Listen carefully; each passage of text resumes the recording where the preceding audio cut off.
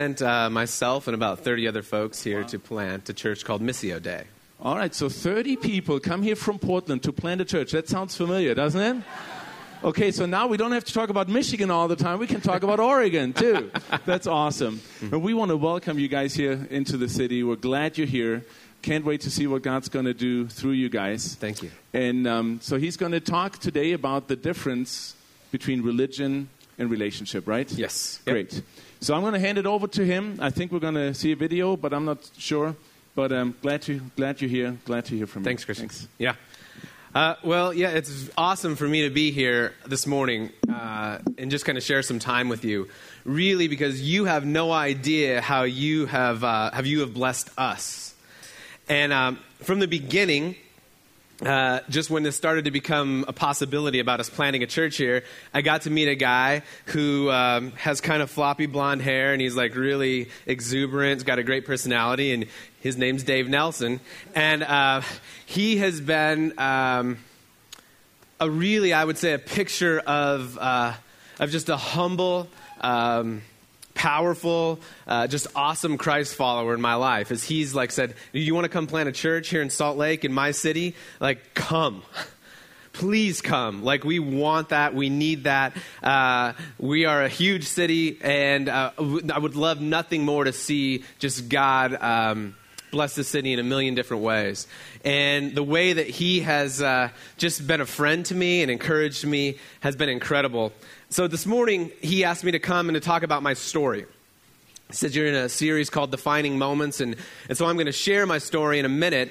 But first, I want you to see a little video. You've heard that we're planting a church, Missio Dei, and just so you kind of know the heart of who we are and what we're about, they're going to roll the video right now.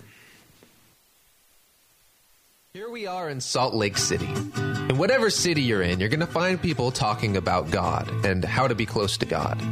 That God wants you to do good things and stop doing bad things. Some people are saying things about God like this, and other people like this. And we're told that the stakes are kind of high, right? So we pull ourselves together, get ourselves to church, and start doing what is right.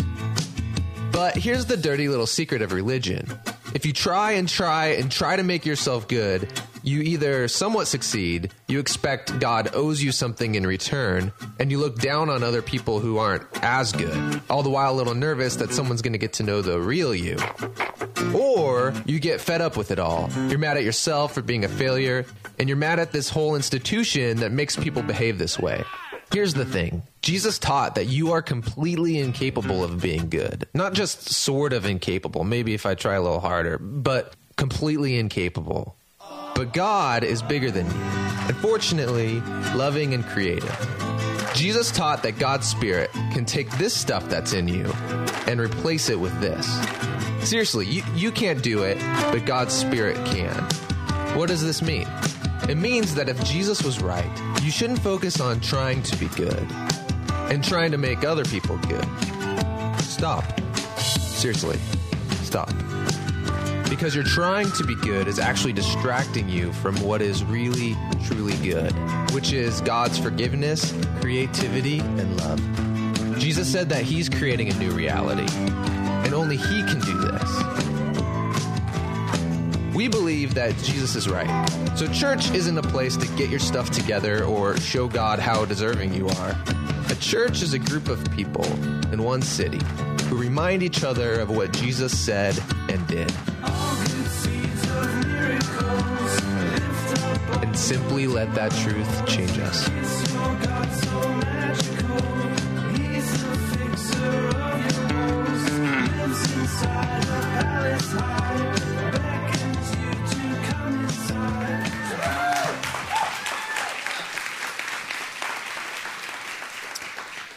So that gives you a little glimpse into kind of where I'm at today, where we are as a church community. And I would have to say, as I look at maybe the values that we hope to express in that video of who we hope to be as a church, that's what I've seen from you guys. And again, you don't know that, but several of you have showed up when we've had folks move into town, and you don't know those people, and you help them move in all their stuff. And if there's one thing I hate, it's moving people. And like you guys are like showing up, smiling. I'm like, I don't even know who you are. But I appreciate that you would come. Again, I've said Dave has just really befriended me. He's taken me golfing. He's like asked my wife and I to dinner with his wife. And just the whole time been so encouraging. And really what you've shown me is you've shown me that what the church is and what the church is about. One of my most hated questions in the last 6 months has been, after I'm like, what do you do here? We're planning a church. Where's your building? Always, where's your building? And I don't disagree that buildings aren't important. We can't meet, without some sort of building, whether it's a building like this or a house or whatever. But if you took this building away, man, K2 would still be here. If you took our houses that we've been meeting in away, Missio Dei would still be here and Salt Lake would still be experiencing who Christ is. I've only been in your building once or twice, but I've met your people all over the city. I've only been in your building once or twice, but I go and I say, hey, I'm planning a church, and people will go, dude, there's this really cool church called K2 who they just really love people and love the city. And I'm like, yeah, that's right. That's awesome. And so for me to be here this morning with you, it's a lot of fun. It's very encouraging because this place has always been pretty near and dear to my heart. Meaning Salt Lake City, meaning the state of Utah, because I was born just a few miles down the road in Provo. My parents at the time were going to Brigham Young University. And, by way of confession, we're in Salt Lake City. I think it's important that as Christ followers, we always confess and then grace is received. You need to know that I grew up with BYU season tickets.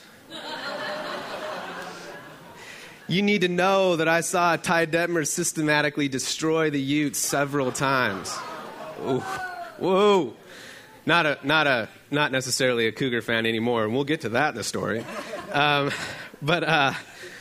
Born while my parents were in school in Provo, Utah, 6th-generation Mormon. My first family was known to be here in 1853. So got some roots. Parents divorced shortly after I was born when I was pretty young.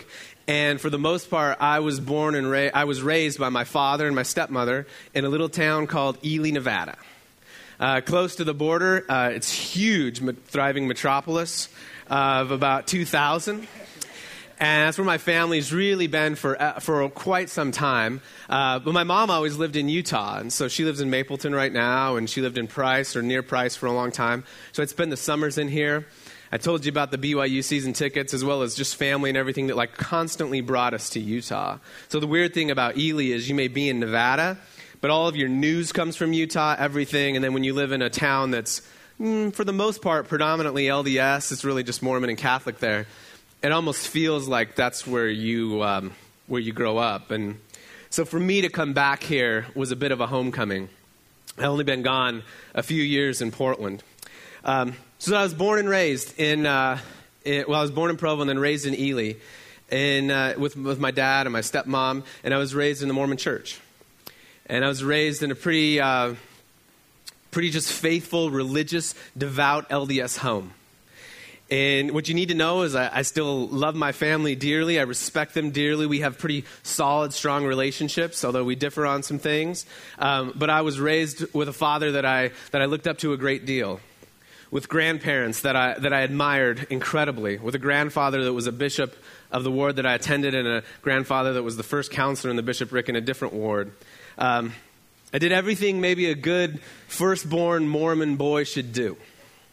I obeyed my parents.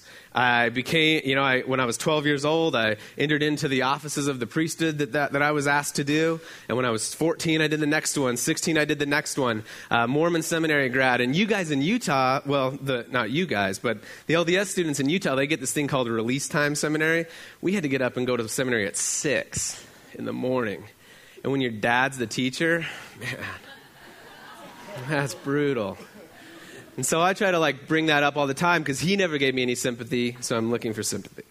And when I was 18 years old, I was getting ready to go to college, and I ended up going to UNLV. And I was in state in Nevada, and went down to UNLV, and I was preparing to go on a mission.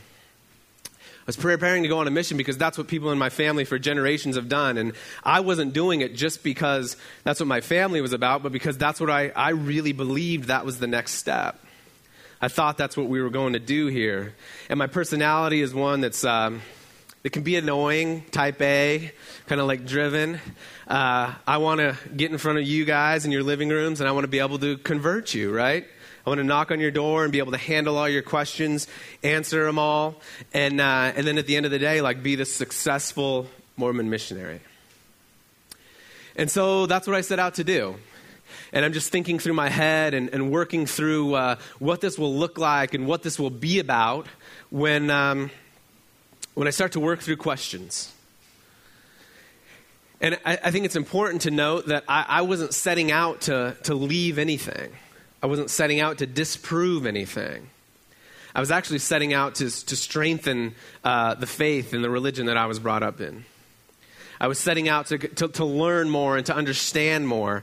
But I came across most of the questions that I could come up with. I thought I was really good at it. I mean, I was 18, and I mean, you know how it is when you're 18. Like, you know what's up. And but there was a few, if I was honest, that I would have struggled with. I would have been pretty good at them, but not excellent. And so I felt like it was time to talk through those.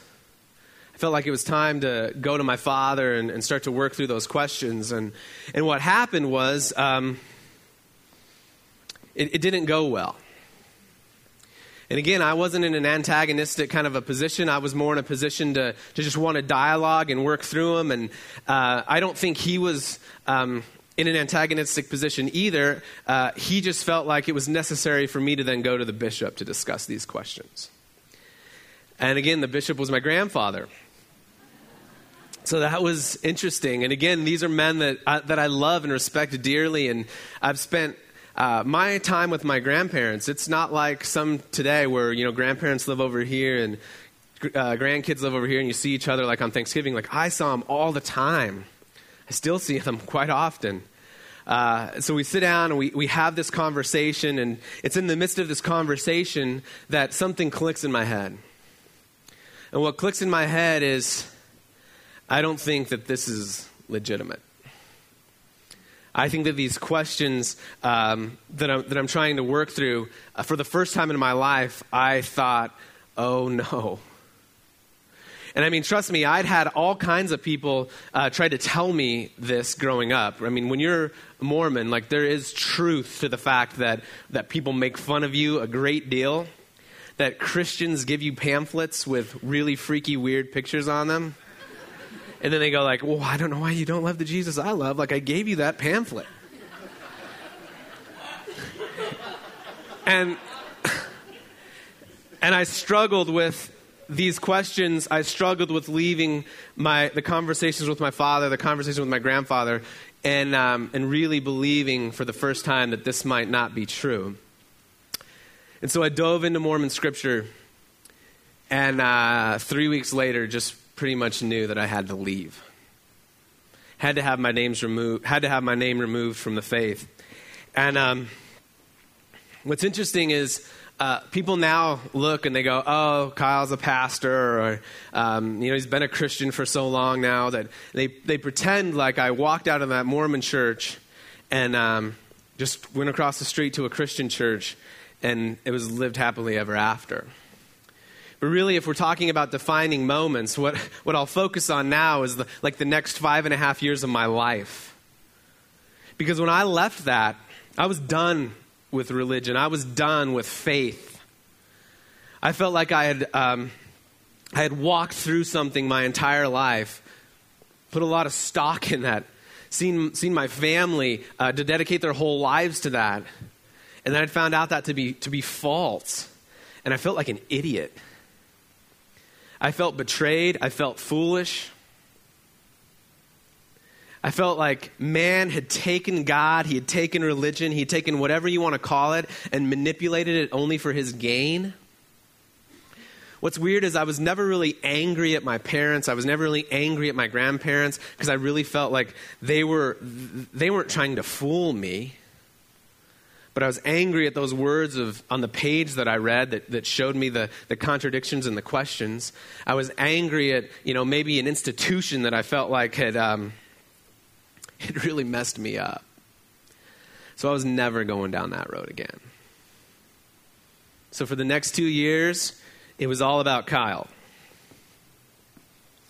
I was in college. It's kind of a great time to be pretty selfish because you're already naturally pretty selfish. And that's what it was about. I set my goals high. I wanted to get a good education. I wanted to get a good job. I wanted to make lots of money. I wanted to, get a great wife and buy a nice house and just live the American dream. Let's just make this about me. For 2 years, it went great. I didn't leave the Mormon church. I didn't leave faith and then go oh man, I don't know where I'm at. I was no, I know where I'm at. And I know what it's about. It's about me. And then God messed that up. And I truly mean that. Author Shane Claiborne says, he goes, a lot of people say when I became a Christian, everything went great after that. It was real happy and merry. He's when I met Jesus, God really messed me up. I had plans. And his plans were different. So I meet this girl because, trust me, it usually always starts with a girl. And my group of guy friends is friends with this group of girlfriends, and I start to notice her, and I'm man, she's cute. And one night, we're all out at dinner at a casino, because that's what you do in Las Vegas. You always go to a casino. And she says, I need to go home early. I need to go home early because I got to get up for work in the morning. And I said, oh, what a coincidence, so do I. Which I didn't. And but as I always, whenever I told my youth group this, I was say, see, your pastor's got game. He's good to go. So we go out and we go to get in her car. And she has this white, late 90s Chevy Cavalier. And it's got a Jesus fish on the back. And I was oh no. She's really hot, but I don't know about the Jesus fish thing. And I remember thinking, maybe it's a used car. That's right. And so we get in the car, and we kind of know each other, but we don't really know each other. And we're talking back and forth, and I'm so that fish on the back of your car. She's yeah. What is that? Well, that means I'm a Christ follower. And so I grew up in a little town, I just told you, it's just mostly LDS and some Catholics. And I go to Las Vegas, which isn't exactly the hotbed of evangelicalism. And so I don't really know that I've met anybody who's not really LDS or Catholic. It's not like you talk about that a whole lot in college at UNLV. And she's well, I'm a Christ follower. I'm well, what is that? Because immediately I want to label her. I want to understand who she is and what she's about. Even though if she said Lutheran, Baptist, whatever, I wouldn't know what she meant or where she was talking. And she was well, I'm a follower of Jesus Christ. I'm a Christian. Yeah, but help me out. What does that mean? She's struggling. I'm would you say you're born again? She's yeah, I would. I'm oh, cable TV. That's what I know, get born again. Lots of makeup, ask me for a lot of money. That's what I'm thinking this is about. Anyway, we continue the drive home, and a few weeks later, we go on our first date, and we start to date. And she asked me to go to her church, which is a church in Las Vegas that is called Central Christian Church. And I walk in for the first time, and much like probably folks that have walked into K2 for the first time from only an LDS background, it's quite shocking. And I mean that in every sense of the word. It's just different. She told me a million times, you don't have to dress up, you don't have to dress up, you don't have to dress up. What did I do? Dress up. That's all I know. And I'm not going to be the one guy who looks like the idiot, right? But I am the one guy who looks like the idiot. And I go in, and they're playing music, and they're up on the screen. They got the screens, and I've never seen anything like this before. But if I'm honest, it's not like God got a hold of me right then. If I'm honest, what I thought was, cool, I can go to church. It's fairly entertaining. They have coffee and donuts. It's done in an hour, and I can do that for her because she's hot. And then about the third or fourth time I was there, the pastor's preaching. And this is a church that's growing rapidly. It's 2,000, 3,000, maybe 4,000 at the time in Las Vegas, Nevada. And to be honest, if I'm honest, it's feeding into everything that I kind of believed or understood about religion, right? Like I was angry, just full of angst. And I thought, well, sure, I'm sure this guy's like, this is all about him. This is celebrity kind of thing. Maybe power, I don't know. And he starts talking about who Jesus is. He starts talking about the story of the Bible and how we as humans in the beginning, like we're with God and we're in community with him and we push him away.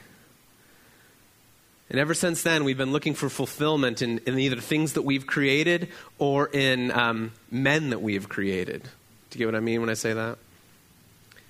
And he says, if you're here because of me, and he's pointing to himself, he's like, you're going to be profoundly disappointed.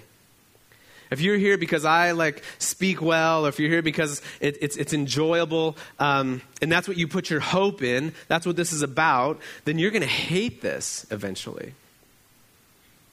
Because I'm a human being, and at the core of my being, I'm going to screw up.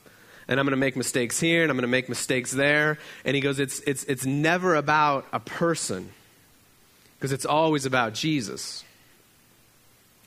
And he unpacks this message of grace that while we were still sinning, which basically while we were still pushing God away, he loved us so much that he would pursue us in the form of sending his son. And it has nothing to do with the hoops that we jump through or how well we dress or how many people we say hello to. He just loves us that much. That's who he is. That's what he's about. And I was like, this is different. This isn't anything I've ever heard before. Because for my whole life, I was taught to put faith in men. Whether it was my father or the people in leadership, like I was taught to put faith in those folks.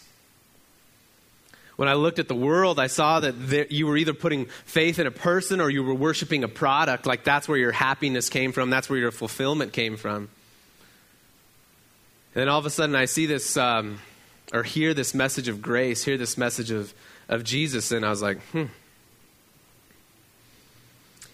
to be honest with you, what that did is it started something in me that would then take 2.5 years to maybe come to culmination. So all that really did is started me thinking, and it got me back into the Bible, and it got me back into the Gospels. That's all I would read, because I wanted just Jesus. I remember I was 21 or something now. And so I'd read this Gospels and I would pour into them and I would hear these messages of grace from like Ephesians chapter 2 that you hear about. That God pours this grace upon us even though we don't really deserve it. It's just about who he is. And if I'll be honest, I went back and forth through times of maybe thinking, oh, you know what? Maybe this thing is legitimate. Maybe there is something to this. The times of just complete rejection, complete denial. Because all of a sudden I started to get flashbacks of, no, I've went down this road once before. I'm not going down this road again. And it was clouded in this relationship with my girlfriend. And so let's just get it out. She's my wife. She's in front over here right now. That's the cute, hot girl that I'm talking about. But I'm in this relationship with her, and I didn't want to convert for her. And so I would literally break up with her and go to classes without her knowing. And I would try to figure out what this message is about. Who this Jesus really is. And eventually, I'm driving down the road. I left my office where I was working. I graduated. This is 2.5 years after I had first visited Central. And it was like there had been this light bulb that was trying to come on for 2.5 years, and all of a sudden it just went on. And it was like God just spoke to me pretty profoundly and pretty directly, and he's like, Kyle, I want nothing to do with religion.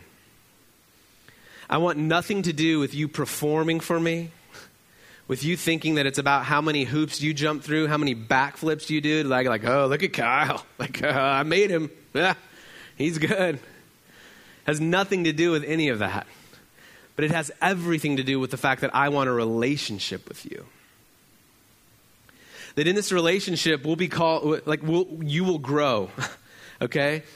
And you will come to understand who I am. And sure, you may look different and you may live differently and priorities will look completely different than they did before. But I'm not asking you to perform for me. I'm asking you to enter into a relationship with me. And I remember when I heard that, I pulled over my car and that, you don't know me, but you have to know, I'm not that kind of person who just becomes overwhelmed that much. And I just pulled over my car, and I'm sitting on the side of the road, and I'm just like, I think, maybe I'm a Christian now. And I didn't really know because, anyway. But I started down that road. I remember telling Joy, my wife, I remember telling some other folks, and then those folks said, well, you got to get baptized. Well, I'd been baptized over 100 times in my life at that point. So for me, baptism works, those were cheap. Those were about me performing before God. So I wasn't having any of that. I would actually scour the TV guide on Sunday to see anything that I was remotely interested in, so I wouldn't have to go to church, because I didn't have to go to church, because this was grace. Now, what I'm saying right now, I'm not advocating a healthy understanding of grace. I'm advocating a pretty young, new understanding of grace. I heard a pastor say it like this the other day. He goes, you parents or anybody who's seen a child start to walk, he's like, when that child starts to walk, their head is so massive, right? They get up and they're just kind of wandering around and you're just waiting for things to crash. And that's what I looked like just stumbling and bumbling, and I would fall over lots. But here's the beauty of it. When you see that child fall, what do you say? Dude, my kid just walked 3 steps. You don't say, oh, what an idiot, he just fell down again. How old are you? You've been here a year now. Nobody says that. Nobody says that. And so, for some reason, God graced me with folks who understood that and who would speak that into me and be like, well, Kyle, let's rethink what this baptism thing is about. What if that's not about you performing before God? What if that's about a gift from God to you? What if that's about Him inviting you into His community? About Him letting you identify and enter into the death, burial, and resurrection of His Son? What if it's about that? And I started to see things differently. I started to understand that this faith really was a relationship. And I kind of talked to you about Ephesians chapter 2, but I want to even talk to you more about 1 John chapter 4, verse 16. I started to see this passage, and it started to just bring alive who this God was that wanted to be in relationship with me. It says, and so we know and rely on the love God has for us. God is love. Whoever lives in love lives in God, and God in him. In this way, love is made complete among us, so that we will have confidence on the day of judgment, because in this world we are like him. There's no fear in love, but perfect love drives out fear, because fear has to do with punishment. The one who fears is not made perfect in love. We love because he first loved us. And see, folks, religion has this understanding that that love is dependent upon who we are and how we perform. And so I would push you into thinking about your relationships with your children, with your friends, with your family, with really anybody, and go, is that true? And if that is true in that relationship, I would venture to say that's an unhealthy relationship. Now, that doesn't mean that as parents you don't want your children to do certain things and to behave certain ways. And that doesn't mean in friendships that there aren't certain boundaries. But what it does mean, if you're in that relationship, just to see how well they serve you, just to see how well they just jump through hoops for you and make you happy, if there's no give and take, I would venture to say that's a pretty unhealthy relationship. And so God started to show me again that he loved me first. In Romans, I said it earlier, like while we were rejecting him, walking away from him, he loved us so much that he would die for us. That he's a God who cares so much about relationship that he would come to this earth, that he would live and walk among us. Eugene Peterson says in the Message, God moved into the neighborhood. And didn't he? Didn't he? And so I started to wrestle and to understand what that meant. And I told you that while I was in college, I had just this focus and this path about just being about who Kyle was. And as much as I'd become a Christian, I'd kind of compartmentalized that to Sunday and really felt like it had no voice into how I lived the other 6 days of the week. That wasn't mean I was crazy at the MGM every night, but it did mean that I was pretty selfish.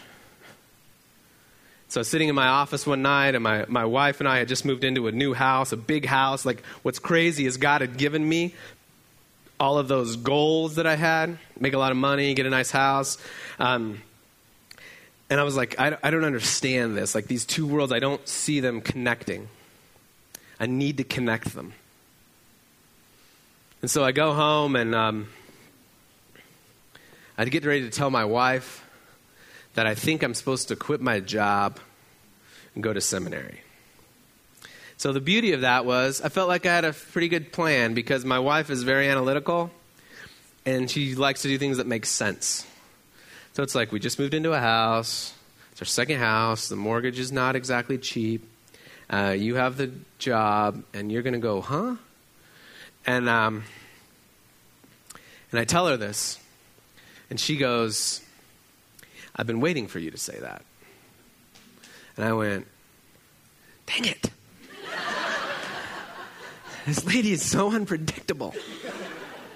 Which I'm sure most of the guys in the room can relate with. And she starts to tell me about how she's felt like God literally telling her that and working through that with her in prayer and in scripture for some time. But she knows my personality and she knows this would have to be born of me. And so we do that, and I'm not saying that that you combine these worlds by going to seminary. For everybody, it's different.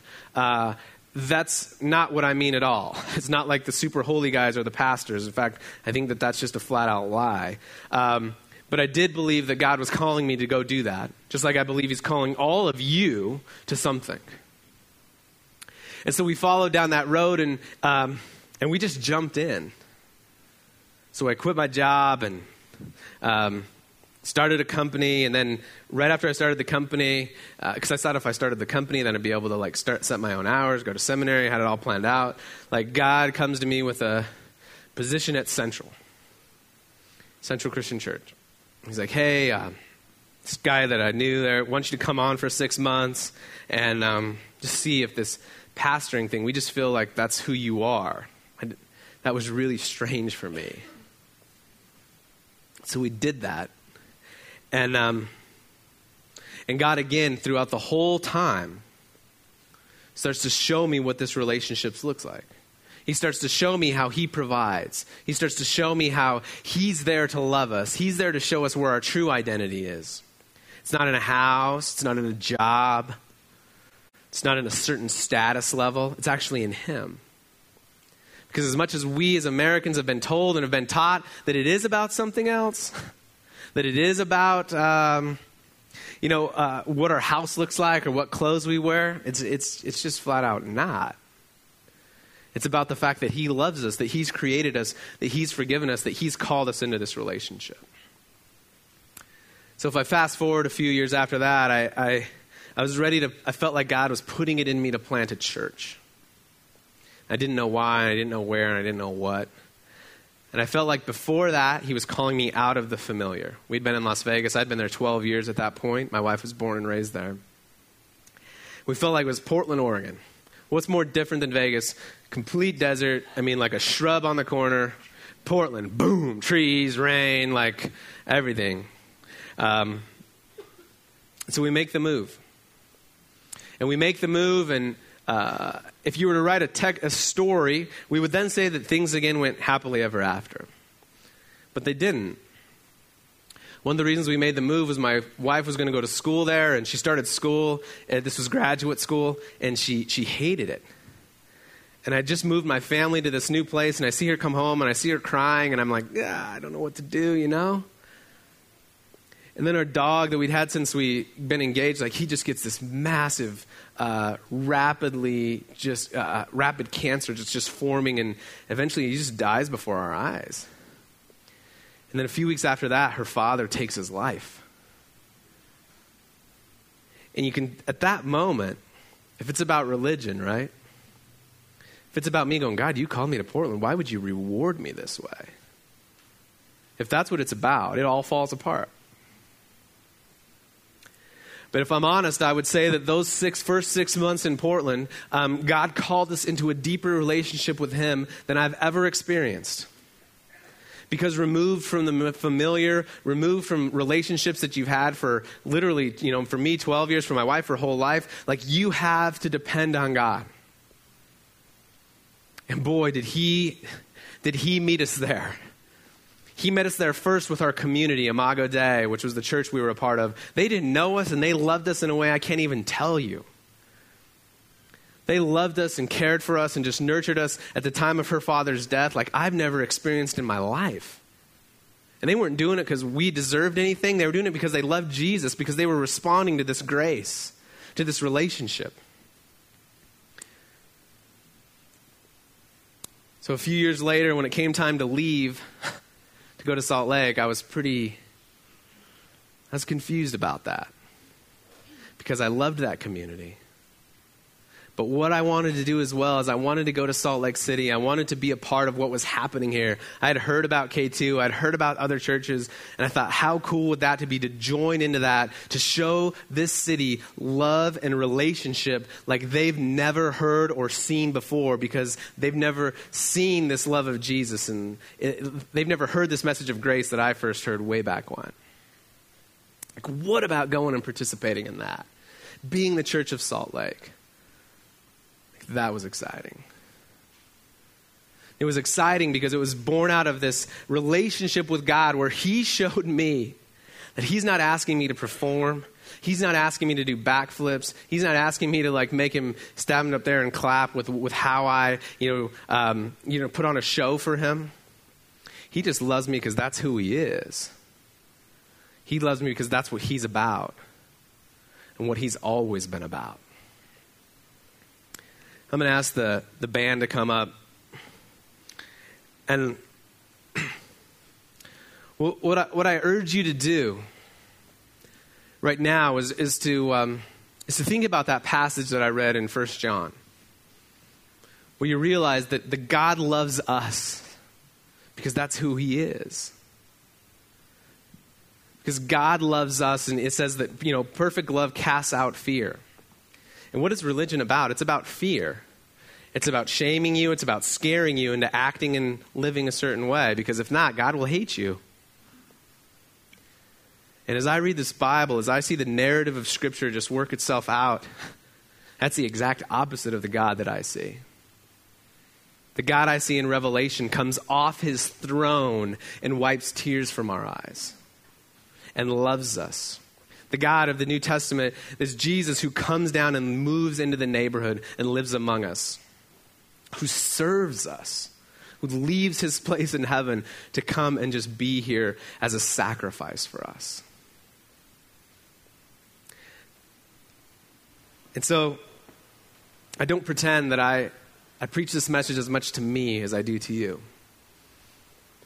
because I don't pretend that I've got it licked.